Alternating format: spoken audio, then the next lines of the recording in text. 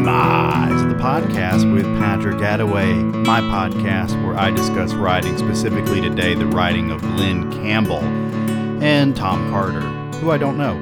However, I do know of Tom Carter, and I can go into that in a little bit, but I am doing something on here that is kind of unprecedented for this podcast. Yes, I had an episode on REM, but I am going to be reading parts of Rhinestone Cowboy by Glen Campbell. However, I wanted to take the time to kind of get into my journey as a Glen Campbell fan and talk about his career and how he's affected my life and how I've seen him affect other people's lives, etc., etc.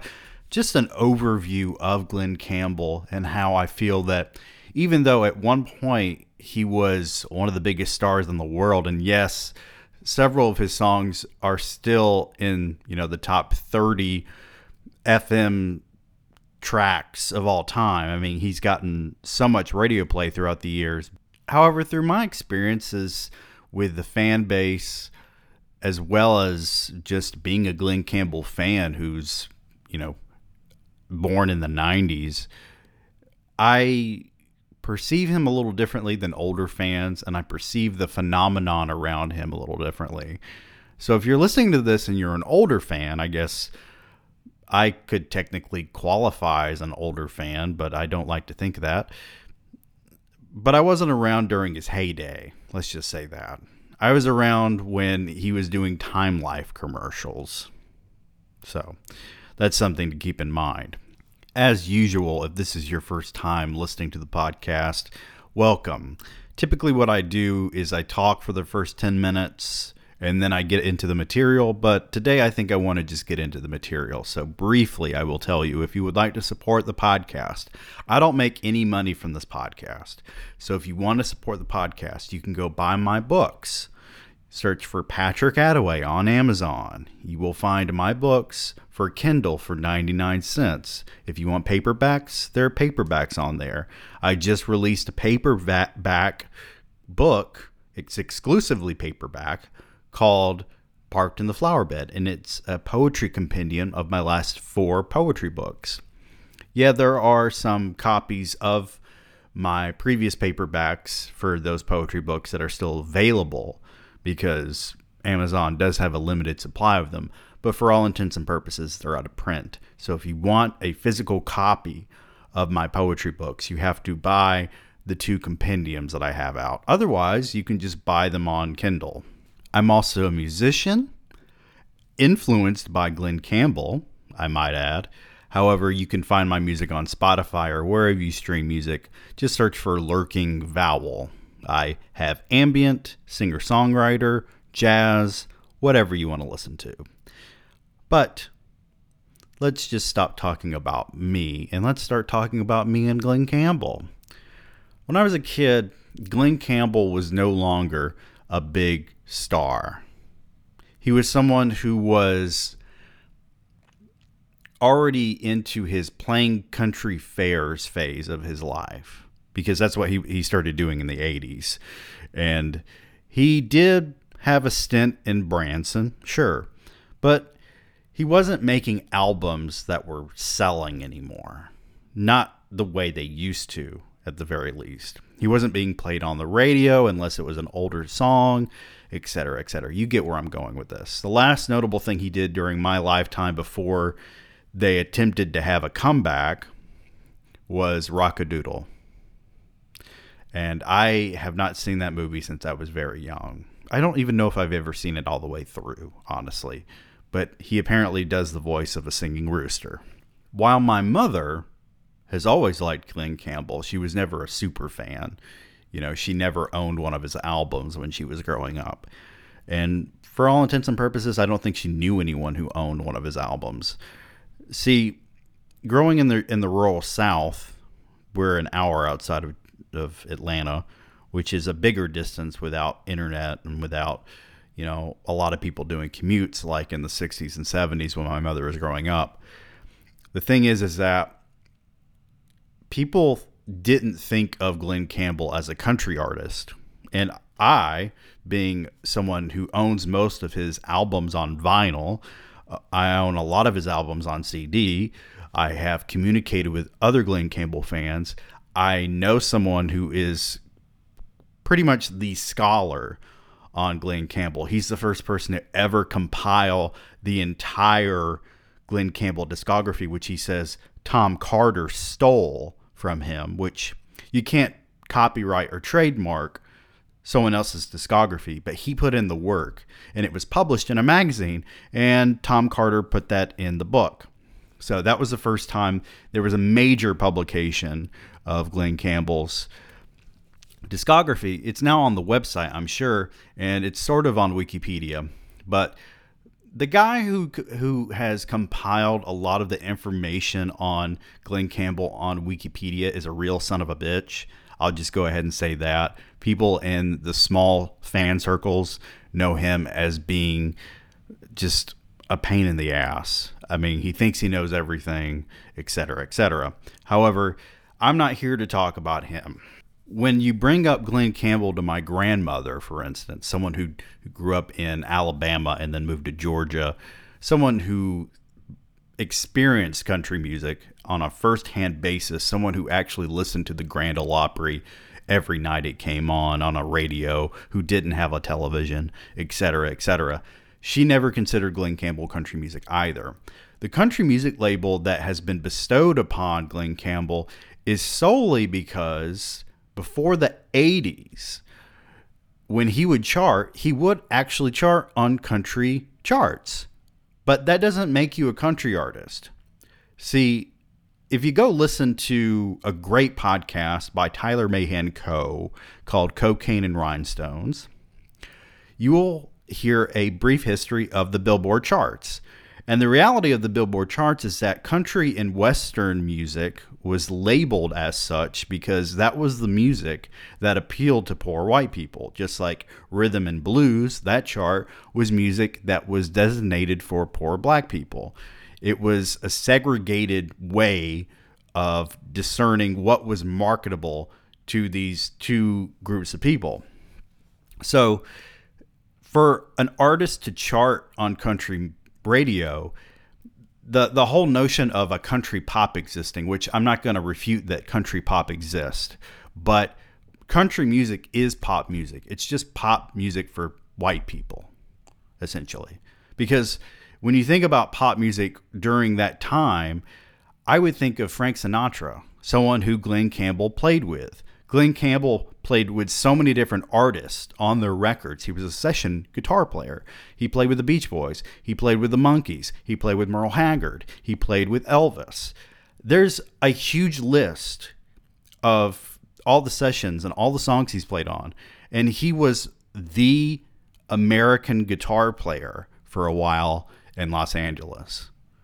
He was analogous to Jimmy Page. Jimmy Page was a huge session player in the 60s in Britain. So think about that for a second. The biggest difference between Glen and Jimmy Page is that Glen was pursuing a solo career throughout almost the entire decade of the 60s, even though he says in Rhinestone Cowboy, when he came to Los Angeles, he just wanted to play guitar. And he thinks that if he had known when he got there that he would eventually try becoming more of a singer, he would have been disappointed in himself. At the top of the pile of CDs that I brought in here, much like my REM episode where I looked through the CDs, I'm not going to do that for this whole episode, by the way, I have what is considered the first real Glen Campbell album. And it's not a solo album. It's Glen Campbell and the Green River Boys. It's Big Bluegrass Special, and it's a bluegrass album. And when I played this for my grandmother, she was like, see, Glen Campbell used to be real country. But see, people really didn't know Glen Campbell until an album that's at the bottom of my pile here called Gentle on My Mind. And this was actually one of the first albums of his that I ever bought. My CDs are beat to hell. The CDs themselves are fine, but the cases are fucked up. So when I got this album, I was expecting more guitar because when I listened to live Glen Campbell, He would play a bunch of solos and do improvs and shit like that. But this is very much a pop folk singer style album. And it was pretty common in the 60s and early 70s to have the white guy with a guitar with a vague background of something. Sometimes they were outside standing on a railroad or something, but this is pretty typical for the time period. The difference is that he was a major label artist. He's with Capitol Records. He's recording in the same studio as the Beach Boys and Merle Haggard. So to start things off, he's got Gentle on My Mind, which is the big hit. He didn't write any of these songs, though. I thought that Glen Campbell was a singer-songwriter when I was very young, when I saw him in True Grit. And I thought that he would have written some of his big hits, but no, he didn't write any of his big hits. He didn't even contribute to them. Now, that's not to say that he never wrote anything, but for the most part, he was a guy who sang other people's songs, and because he was such a talented artist, he made hits out of them. I mean, Gentle on My Mind was not as big of a hit as when the original writer put it out there, John Hartford. And then Catch the Wind. That is not a hit, but it's a great song. It's Over, Bowling Green, Just Another Man, You're My World, The World I Used to Know Without Her, Mary in the Morning, Love Me As Though There Were No Tomorrow, and then Roy Orbison's Crying. I mean, this is an album, but it's kind of strange because, for one thing, you could think, well, maybe this is just filler to sell the single, because there was a lot of that going on, not only in 60s pop music, but throughout several decades of country music as well. And Gentle on My Mind charted on country charts, I'm pretty sure. But it's not a country song. Yes, it has elements of country music. I'm pretty sure there's a banjo solo in there, but I cannot call it a country album, just like I can't call Rhinestone Cowboy a country album. Rhinestone Cowboy is not a country album. Rhinestone Cowboy is not a country song. It is a singer-songwriter style song that's written about a guy who would appeal to a country audience, but it's definitely more of a pop song. In the 70s, Glen was working with session musicians who were also working with Boz Scaggs and Steely Dan. He has more in common with Boz Scaggs than he does Johnny Cash or Merle Haggard, although it's worth noting that Johnny Cash didn't start out as a country artist. I don't know that Merle would necessarily think of himself as starting out as a country artist either. I don't think Waylon Jennings would have. I don't think Willie Nelson would have. And someone like Willie, for instance, recorded an album like Stardust, which is considered one of the best country albums of all time. It is one of the best albums of all time. But those are pop standards recorded by a quote-unquote country artist. And what's interesting is that you don't have to be a country fan to enjoy them. So what does that really say about country music? Because that's not an album that's full of steel guitars and fiddles and you know what I'm talking about?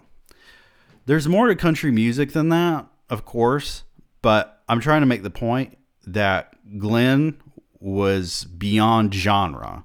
Glen was just putting music out there that he liked. Because make no mistake about it, when he put an album like Basic out in the late 70s, this was a project that he was fully behind, no filler tracks. It was an album akin to something like the Beatles' Revolver or Pet Sounds, in the sense that it was one complete thought. I'm not saying that it's as good as those albums. I'm not saying that it sounds anything like those albums. I'm saying this was a legitimate statement from an artist. And that's something that people don't really think of Glen Campbell as being. They think of him as being the guy who was on the Glen Campbell show, who played guitar and sang silly songs sometimes. He was friends with Olivia Newton-John, shit like that. They might even think of him as being the guy who was forced out on tour by his family because he has Alzheimer's and they needed to make more money out of him before he died. There was actually going to be a book that was released by his daughter, Debbie, that was condemning Glen Campbell's wife and all of the stuff that went on during that time period before his death, because there was a point where she wasn't allowed to see him anymore. There was a point where she was no longer on tour with him anymore, and she'd been touring with him for decades. She was a big part of his show. She was part of the family, and then she got sidelined by his newer children and his new wife. Well, newer wife. They were, honestly, his wife, to give her credit, she was with him longer than any other woman. I really didn't care for the last two Glen Campbell albums, but I did really like Meet Glen Campbell, which was his attempt at putting out a kind of late stage Johnny Cash style album where you had an older artist who was re-recording newer stuff. So he did songs by the Foo Fighters, Green Day, Lou Reed, stuff like that. And it was a good album. However, it flopped. It really flopped. It did not get him the kind of recognition that Johnny Cash got. It didn't get him even the kind of recognition that Donovan got when he did the same thing. It really just kind of appealed to his current fans. And that was it. There was a time where I couldn't even find it in Walmart. I mean, there was a lot of promotion put into it and then nothing. I remember there being videos of his sessions that were on AOL. I remember that very well. I remember those videos because they were trying to promote it online. They were trying to promote it on his website, on the message board, but it did not have the result that they were looking for. And what was even more funny about it to me is that I'm pretty sure they put like Gentle on My Mind and Rhinestone Cowboy as bonus tracks on it or something. It was really a shameful attempt at marketing, all things considered. This was a guy who really should have just kept going in the capacity that he was going, because despite the fact that I like Meet Glen Campbell, and despite the fact that I appreciate that he was trying to remain relevant in the public consciousness, you have to remember that in the 80s, and I'm talking about 2 decades before Meet Glen Campbell came out, he was already yesterday's news, and he was still putting out great material. So what was really left for him to do? Because he was trying to appeal to a younger audience, remind people, hey, I'm still here, I'm still alive, I'm not just a legacy act. Well, when you do that for so long and you try to cross over to country music in the 80s like he did, and then to gospel or Christian contemporary music like he did in the 90s, you'll see that these attempts to remain relevant didn't work out, and they actually did a lot of damage to his public image, I think. And then the DUI situation, I mean, that was bad because he told the police officer who arrested him, "Don't you know who I am?" Now, you may think that I'm being too critical of Glen Campbell when realistically there's a lot to talk about here, and he was not a perfect person. If you really want a good dirty story about him, go read Tanya Tucker's autobiography, because she dated him when she was quite young.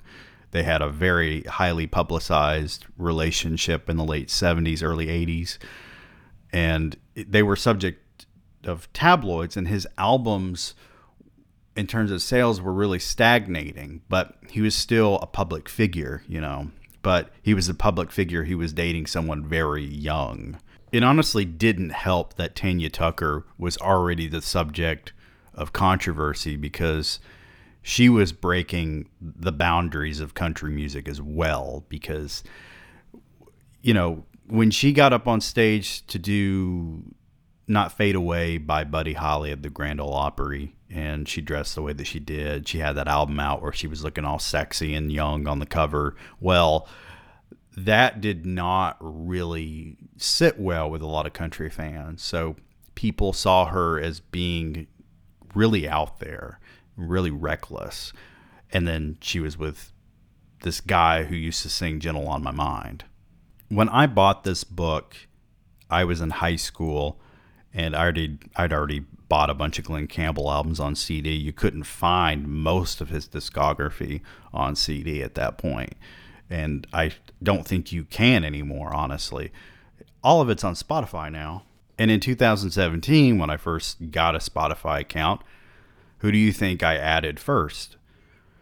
Glen Campbell was one of the first artists I favorited most of his albums for, and I revisited his catalog and la-di-da. I don't consider most celebrity autobiographies, especially ones with ghostwriters, and at least Tom Carter's credited, but I don't consider most of them real literature.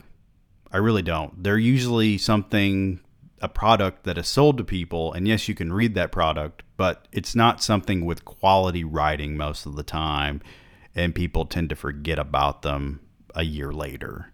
You know, that whole Jeanette McCurdy book with the polarizing title, I'm Glad That My Mom's Dead or whatever, that is what I'm talking about. No one's going to be talking about that book in 5 years. But Glen Campbell's autobiography was seriously forgotten about it and even out of print. So I bought a used copy, and it's a hardback. The first line of this book is, "The fish and coral glistened brightly in the ice blue Pacific water off Hawaii." That's not something that Glen Campbell would write. So that's what we're getting into here. This is Tom Carter speaking on behalf of Glen Campbell.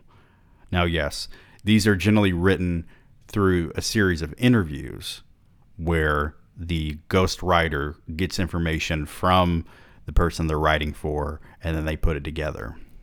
And already, as an author and as someone who studied literature, this is something that I can tell the ghostwriter, Tom Carter, put way too much of himself into. So that's what we're getting into. At 26, I just learned to snorkel. I was on a break from a show with Jan and Dean, the Beach Boys, and Jody Miller. The sun and surf were a welcome change from the confusion of a television studio. That goes to show you what kind of artist Glen Campbell was, when most people today who are younger than me wouldn't know who Jan and Dean or Jody Miller are. With each dive, I plunged farther and held my breath longer. I'd bolt for the top of the ocean, exhale hard, inhale, and dive again. I was amazed at how clearly I could see even tiny grains of sand along the ocean floor. The water was like a window through which the sun shone 15 feet beneath the surface. Again, this is not Glen Campbell writing this. So, I don't know why Tom Carter chose to open this with a scene of Glen Campbell snorkeling and admiring a tiny grain of sand. But this is, all I can see is Tom Carter masturbating here. I'm like a lot of entertainers, especially the ones who sing country music or the blues. I grew up poor. I'm not talking about the kind of poverty in which someone on a limited income can't pay his bills, or gets behind on his rent, or doesn't have as many clothes as he would like and is embarrassed by the way he looks. None of that is pleasant. I went through that when I was a teenager trying to make it on my own, and right after I got married at 17. The kind of poverty I knew as a boy wasn't really any kind of living. It was merely existing. We didn't just endure poverty. We wore it. You could see it in the distant, fearful stare of my parents. On the survival scale, my family was just a step above the animals that we ate to stay alive. A few times we were hungry simply because there wasn't enough food for a family of 12, although some of the older children had left home by the time the youngest was born. There were times I went to school and didn't go outside at recess because I was cold and had no coat. I was born on April 22nd, 1936, when the rural South was reeling from the Great Depression. In the city, poor people stood in bread lines and went to soup kitchens. But there were no such luxuries in Arkansas. Most celebrity autobiographies begin this way, where they talk about their modest beginnings, etc., etc., and literally nobody fucking cares about it. And I don't know why people go into detail about their childhoods this way when, I mean, there was nothing really unique about the way Glen Campbell grew up. Again, I'm not critiquing Glen Campbell. I'm more critiquing Tom Carter. Chapter 4 is where things really pick up, and it's one thing to go into Glen's childhood and talk about, his first guitar and whatever, but realistically speaking, if I were the editor of this, I would say start things at chapter 4. I was developing a regular following at the Chesterfield Club in Albuquerque because of the exposure I was getting on television and as a nightclub singer. Singing in Uncle Dick's Bills band at 15 marked the first time I encountered people who knew my songs by title and me by name. I felt pretty important when people came by just to see me and say such things as, "I heard you sing San Antonio Rose last week, and I brought my girlfriend out tonight so she can hear your version." Up to now, I had felt like a faceless entertainer, a fixture on the stage, like a microphone or an instrument. Self-confidence wasn't my strong suit. I began to be aware of one regular customer, a pretty young girl named Diane. I don't remember what she wore, although I recall my own wardrobe of cowboy shirt and trousers, string tie, and western hat. Diane was always with her mother whenever she was inside the club, as the house rules stipulated. Her mother was a friend of my Uncle Dick, and I recall visiting Diane regularly, but I can't remember how long I waited before asking her on a date. I do remember how old she was when she told me she was pregnant. She was 15. I'm going to tell you something that is somewhat related to this, and it's to a point in my life where I can talk about this to an extent. So I, too, became sexually active in my mid-teenage years, and I used to get very paranoid about getting my girlfriend pregnant. I mean, I was giving myself panic attacks. So why keep having sex, Patrick? Well, it's sex.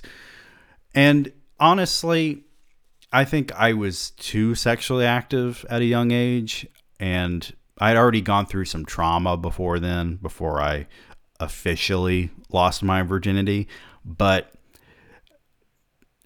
I really just traumatized myself more.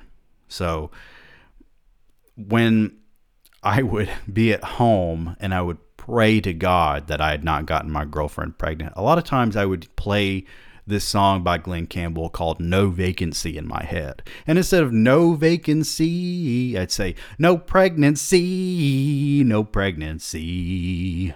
I'd broken Miss Tiny's rule and sneaked her into my hotel room. Diane was the first girl with whom I'd ever had sex, and according to the calendar, she got pregnant the first time we slept together. I had not used protection because I'd never heard about it. My dad had given this tired old lecture about birds and the bees. He told us how we could make babies. He never told us how we could prevent making them. I had known firsthand what it was like to be a traveler moving on a wing and a prayer. I'd known hunger and cold, but I hadn't really known what it was like to be a man. Diane's pregnancy changed me from an aging child to a young grown-up and eliminated forever my carefree days of adolescence. Living in Mrs. Tiny's hotel, I'd barely been able to provide for myself. Suddenly, I was expected to provide for 3.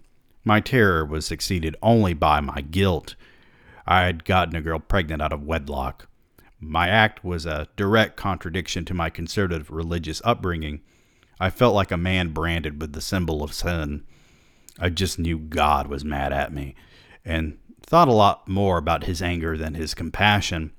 At a time when I needed to think clearly, my mind was clouded. I felt like a sinner's sinner. I'm going to go into a brief rant about this statement. So, if God is real, and I believe in God, and I've talked about this in previous episodes, I am not an atheist, I'm not an agnostic, but I'm also not a Christian. But I do believe in a God. And my issue with this rationale, because it's a rationale that plagued me as a young man, is that it would be a terrible thing to get a woman pregnant out of wedlock. Not just because you would be obligated to be with her in some capacity for the rest of your life, but because it would just ruin your life. You'd have to drop out of high school and get a job and provide for this child, etc., stuff like that. And the way that this is being framed is that a child is a punishment for a sinful act. When in reality, wouldn't a child be a good thing? I mean, from a Christian perspective, a lot of these people who are against abortion, who think that all life matters, then why would a baby be a bad thing? Why would a baby be a symbol for sin? Why would a baby be something that would mark someone for the rest of their life? And it clearly didn't with Glenn Campbell, even though I believe that this was his oldest daughter, Debbie, who I just spoke about. And to be fair, he did sideline her in his life for a little while there. And then they kind of came back together when she joined his touring band. But, I mean, he got out of that scot-free as far as I'm concerned. This young woman, Diane, and Debbie are the ones who endured any amount of suffering for this interaction. As I look back on my first two marriages, I think I can cite a reason for their failures. I was the male, but not the man of those households. I should have taken command more than I did. I was too passive and often let the women run over me. They got their way, but they probably also lost respect for me. Already we can see that Glenn Campbell does not have the best notion of how a marriage should be, or how a relationship between a man and a woman should be, for that matter. And for him to say, I was too passive and I let them run over me, and yet the marriages failed and he went on to do things like date Tanya Tucker. Well, I don't know that you can place the blame on Diane. And he puts his second wife on blast in the beginning of chapter 5. I don't want to talk about Glenn Campbell for his book, said Billie Jean Campbell, my former wife. I don't even want my name in it. Put my name in it and I'll sue you.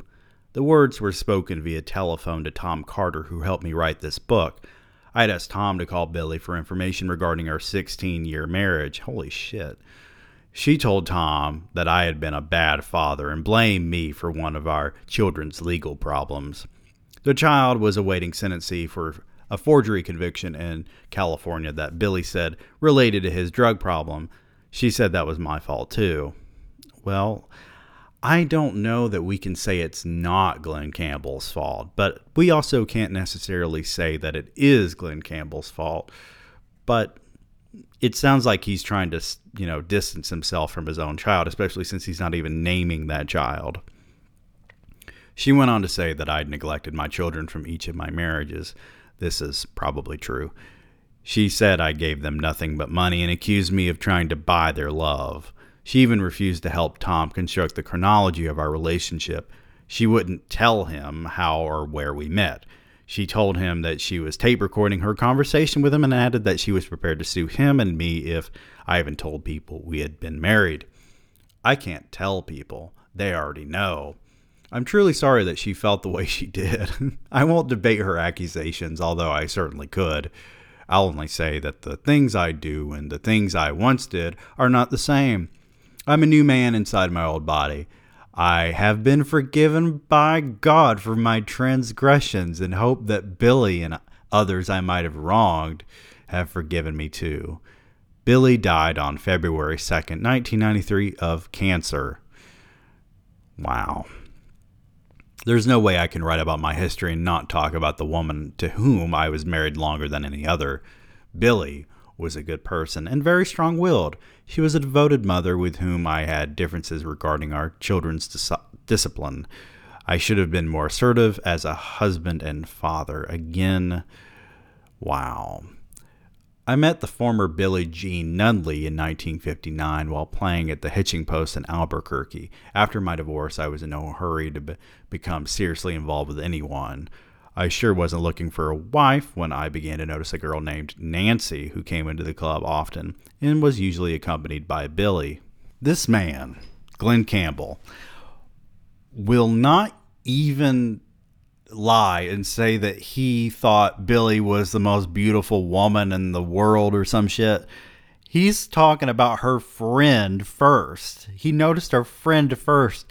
He makes it seem like Billy was her sidekick. Knowing Billy, as I later did, I suspect she began flirting with me simply out of meanness toward Nancy. Billy was quite spirited, as anyone who knew her would agree. Billy had recently moved to Albuquerque from her home in Carlsbad, New Mexico, after graduating from a beauty school. She used to prance in front of the bandstand to get my attention, and I knew it. I thought she wanted me to ask her to dance, so I did, and she declined. I asked several times before she consented. You know, the way that men used to court women is generally frowned upon these days. If you keep asking a woman out over and over and over again, people generally refer to it as sexual harassment. You pretty much know where this is going, okay? So Billy and Glen got divorced in the mid-70s, and shortly after he married his third wife, Sarah, who was a smoking hottie, let me tell you. And then he dated Tanya Tucker, and then he met his wife, Kim, and he was married to her from 1982 until his death in 2017. In 1961, I met a talented man of another variety. Stan Schneider helped me with my income tax return that year. He has prepared my return annually ever since. He eventually became my business and personal manager. He runs my affairs to this day. Our relationship's longevity is a testament to his skill and integrity. He is one of the most honest men I've ever known. I met a lot of outstanding talent on my way up. There probably never was a time when I brushed shoulders with more legends than when I worked as a studio musician. I played for scale, $65 for a 3-hour session, and sometimes double as the session leader. I was employed by such successful record producers in Hollywood as Jimmy Bowen and Quincy Jones. It took me a while to fall in the clique of studio players, but once I did, my talent sustained me and my telephone rang regularly. In 1963, my instrumentals and vocals were heard on 586 recorded songs. Each of these sessions, with a few exceptions, were recorded live, meaning there was no electronic overdubbing. Records today are usually recorded one voice or instrument at a time. In the mid-1960s, we played and sang simultaneously during the recording. Quincy Jones first used me to play a goofy acoustic lead similar to Miller's and Dang Me. The song was for the soundtrack of a motion picture called In the Heat of the Night. A policeman drops a dime into a jukebox and I sing Bow-Legged Polly and a Knock-Kneed Paul. It was my first soundtrack recording, and it was certainly among the less distinguished, but it got me into the Jones family of players. He called me to play several times afterward. I was still trying to get accustomed to being around some of the American legends. I would try to act cool around them as though I were not overly impressed, but the fact is I was often envious and starstruck. I had to act like an associate, not a fan, when I played with these greats. Many times the star would enter the studio and the recording would begin without any conversation. Some of these people were just being respectful of the studio clock, whose ticking translated into money. Others didn't talk to the musician simply because they were snobs. One of the earliest thrills came when Bowen called me to play rhythm guitar in a Frank Sinatra session. I'd been in Hollywood about 3 years, but there was still more Arkansas than California in me. Being indirectly summoned by Sinatra was like a soldier being summoned by General George Patton. I tried but failed to contain my awe. I wasn't intimidated, just overwhelmed. Sinatra has been at the top of the entertainment world since 1942, when Benny Goodman introduced him as an added attraction at the Paramount Theater in New York City. In show business, there is no arguing with tenure. His dreamy voice was vocal satin. I was one of 4 guitarists, and the only one to play an E-flat with a capo. Strangers in the Night was to become a classic. We rehearsed the song 15 times before Sinatra arrived. Either he was late or Bowen had told him a later time than he had told the rest of us, so no one dared to inquire. We recorded only 3 versions or takes when Bowen stopped the session and selected the first rendition. The multi-million copy version of that song was recorded on the first take. Bowen is a master. Jimmy Bowen, for those of you who are unaware, is still kind of a big deal in the sense that he's brought so many artists to the forefront of music, one of them being Garth Brooks. And Mojo Nixon mentions him by name in a song called Let's Burn Old Nashville Down. Jimmy Bowen is responsible for Glen Campbell. He's responsible for other acts as well, but he will always be known as the guy who brought Garth Brooks into the world. There were perhaps 30 musicians in the studio that day, including a string section, so who should wind up standing right next to Sinatra's singing booth? Me. I couldn't take my eyes off of him. I couldn't believe that I was in the same room, much less that I was playing for him. Each time I looked at him, he was already looking at me. I thought he was impressed with my playing, and that he was taking note that I was the only guitarist using a capo. I was positive I'd impressed him, particularly after I saw him talking to Bowen and looking in my direction after the session. "Bowen," I asked, "was Frank talking about me?" "Yes." "What did he say?" I asked anxiously. "He wanted to know who the fag guitar player was. Frank said you never stopped looking at him and he thought you were lusting." By the way, the word fag is in the book. I did not put that in. Sinatra, except to say hello, didn't talk to many people in the studio that day. When I met him years later, he told me that he had forgotten the faces of the musicians at the Strangers in the Night session, perhaps his second most popular song after My Way. I was very impressed with Elvis. First impressions are the most lasting, and Elvis made his on the national consciousness in 1956 as a hip-swinging ambassador of rock and roll on the Ed Sullivan Show. I didn't know that we needed a backstory on Elvis. So much attention was paid to Elvis's popularity and gyrations that his singing talent was often overlooked. He had tone, power, and range. Again, we don't need this information on Elvis Presley, Tom Carter. I knew him in his pre-drug days when he was dynamic. I played with him on the soundtrack for Viva Las Vegas, a motion picture co-starring Anne Margaret. So essentially, Glen Campbell played with Elvis during the period that most people don't like him for. The recording sessions would sometimes last all day, after which Elvis would go to a nearby nightclub where he met his cronies who had been working on the movie. One of the most impressive things about Elvis was how much he remembered. I met him 5 years earlier in Albuquerque, and he actually recalled it. 1,000,000 miles and 100 songs had passed through his life since our initial meeting, but he recalled it in precise detail. I was flattered. "How could I forget it, man?" he said. "I thought I was going to die." Elvis had played in a then-new Armory in 1957 as the opening act for Farron Young. I was still playing the noon radio show, and Farron came over to plug in his Saturday night concert with some new kid named Presley. He invited my band and me to the show. This is boring. By the way, my great-grandfather, his name was Ray. He was once Elvis Presley's bodyguard on a military base because Elvis went from military base to military base to do shows. And because of his popularity, they couldn't figure out a way to get him out of there without him being recognized. And allegedly, this is the story that he told me, he had a ball cap, and it was a Marine Corps ball cap, and he put it on Elvis's head to disguise his hair, and they put him in a car, told him to face down, and they went out the back. What really disappoints me about this book is that it doesn't get into the nitty-gritty of the most interesting aspects of Glen Campbell's life. I would love to hear. You could probably write an entire book on his time in the Beach Boys, for instance.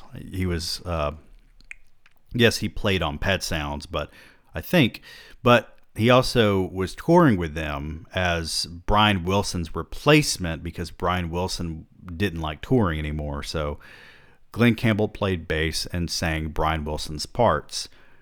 That takes a lot of talent for one thing, but also he was in the fucking Beach Boys. The Beach Boys alone, from my perspective, are already not as appreciated as they should be. And I think largely because instead of breaking up early on in their career like the Beatles did, and that you could largely attribute to their early success of their early sound versus the more creative artistic side of Brian Wilson in the later 60s. I think that people tend to forget that the Beatles started out very much the same way that the Beach Boys did in playing basically pop rock music. And then they got into more psychedelic stuff. But the Beach Boys kept recording albums into the 70s and even, some despicable ones in the 80s. And I think that Keeping the Summer Alive is their last good album, and that came out in 78. I mean, that already is a longer span of good music than the Beatles put out. They were together for, 8 years, maybe less. I mean, the Beatles were a blip in terms of the span of time compared to the Beach Boys. And Glen Campbell was part of that. He not only played on songs like Help Me Rhonda, he also played with them in the band. And he could have been the next Bruce Johnson. He could have been that guy. I think that this episode has gone on long enough, honestly. I mean, what's really unfortunate about Glen's career and also I think his life is that it didn't end the way it was supposed to. And what disappoints me is that people didn't really respond to the music that he was putting out in the 80s as much. And I think he put out some of his best stuff in the 80s. I mean, Unconditional Love is a great album. And it was also ahead of its time in terms of production and what other artists in the 90s would end up doing. What the fuck? I want to say Steve Winwood. It's not Steve Winwood. The guy who plays guitar. And then there's Vince Gill, even to an extent, Brooks and Dunn. Stuff that he was doing on Unconditional Love, other people ended up doing more of later on. But, you don't know anyone who listens to Unconditional Love. And his early albums of that decade, like Old Hometown, they're great. I mean, he was still putting out great music 3 decades into his career. And what's funny about that is that, yeah, he had another TV show in the 80s that lasted for a minute. But if you look at his set list from back then, he was playing the old stuff. I mean, he was already a legacy act. I don't know what I'm covering next week, okay? But I do appreciate you listening. If you enjoyed this and you like my reading voice, go check out the Nero series that I did on the podcast. I composed the soundtrack for it as well, and I would love for more people to listen to it. If you don't want to shell out money for my books or listen to my music, that would be another way to support me. Listening to more of the podcast, sharing it with friends, etc. Thank you so much for listening to Demise of the Podcast with Patrick Attaway. Have a wonderful week.